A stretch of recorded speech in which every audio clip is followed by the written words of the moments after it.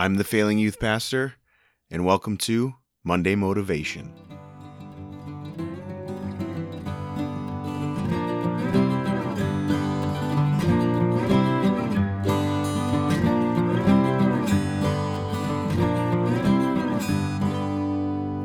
Welcome to episode number 11 of Monday Motivation. I am your host, Travis Berry, aka the Failing Youth Pastor, and it is great to be back with you on another Monday.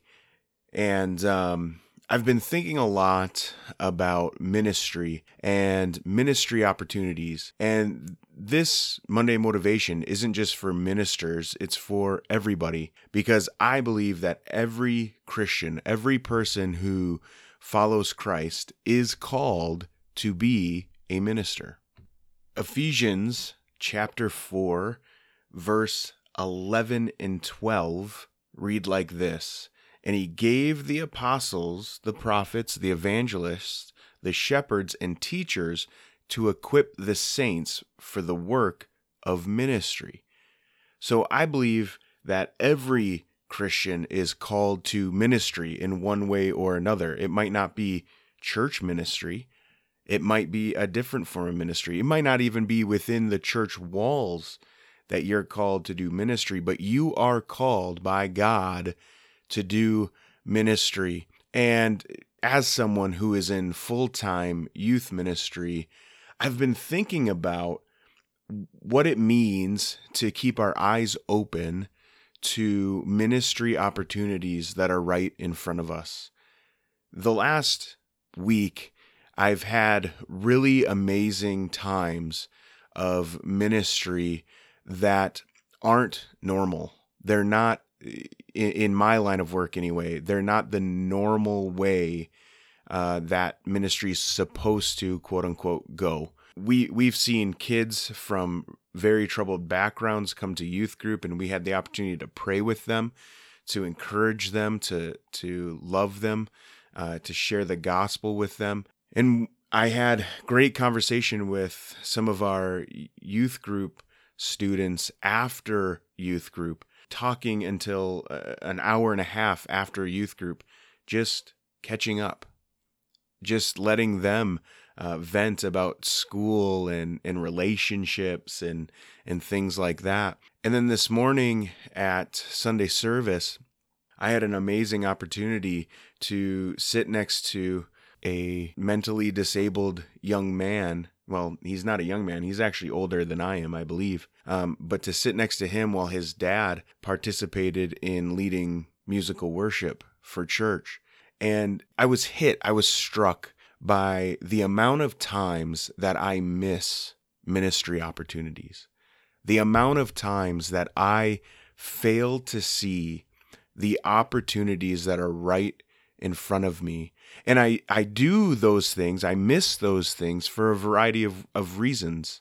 Some of them are sinful. Some of them are because it's below me. Sometimes I think, well, that's not my job, or I shouldn't have to do that. Sometimes it's pride that gets in the way. Sometimes it's selfishness that gets in the way. Sometimes my emotions get in the way. Sometimes I'm worried about other things going on than I am about where I'm at, than the people that are actually around me. Sometimes it's distractions that I face, like my cell phone or the notification that pops up. Sometimes I'm distracted by my own family. And that's not to say that you shouldn't care for your own family. You definitely should. But I think we have a lot of things that get in the way of us really seeing those ministry opportunities.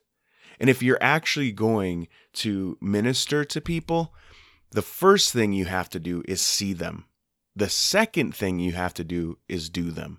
But you have to see them first. You have to realize the need before you can fill the need. And one of the things that I have been working through, and one of the things that the Holy Spirit has been working on my heart, is seeing those ministry opportunities and seeing them truly as opportunities to love my neighbor as myself, seeing them as opportunities instead of problems, seeing them as a privilege instead of a burden. And sometimes we can view those things as burdens. And so I want to encourage you as you move into this week, find those ministry opportunities. Pray to God that He would show you those ways that you can love your neighbor as yourself. And they could be small things, they could be big things, they could be medium-sized things. But pray that God would lead you this week.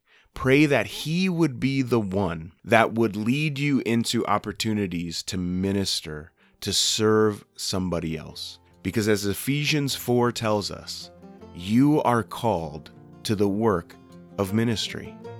And sure, you're probably not going to get paid for it. And you're probably not going to get recognized for it. But you are called to it. And the Word of God can equip you for that good work. Your teacher, your preachers should be equipping you for that good work. The apostles' teaching found in the Word of God equips you for that good work. And you can do it because the Spirit of Christ lives within you. The same Spirit that raised Jesus from the dead lives within you. And I pray that He would lead you this week, that He would guide you this week, that we would not only be Christians in name only, but rather we would be people who are ministers, who are servants, people defined by the love that we have, not only for our fellow brothers and sisters in Christ, but the love that we have for the least of these that we find in our communities. That we would be defined by the love that is lavished upon us every single day by the Father in heaven, and we freely give it to those around us. I pray that you would have opened eyes this week to minister well to the people around you. Have a blessed week. Go in peace, and may the Holy Spirit lead and guide you.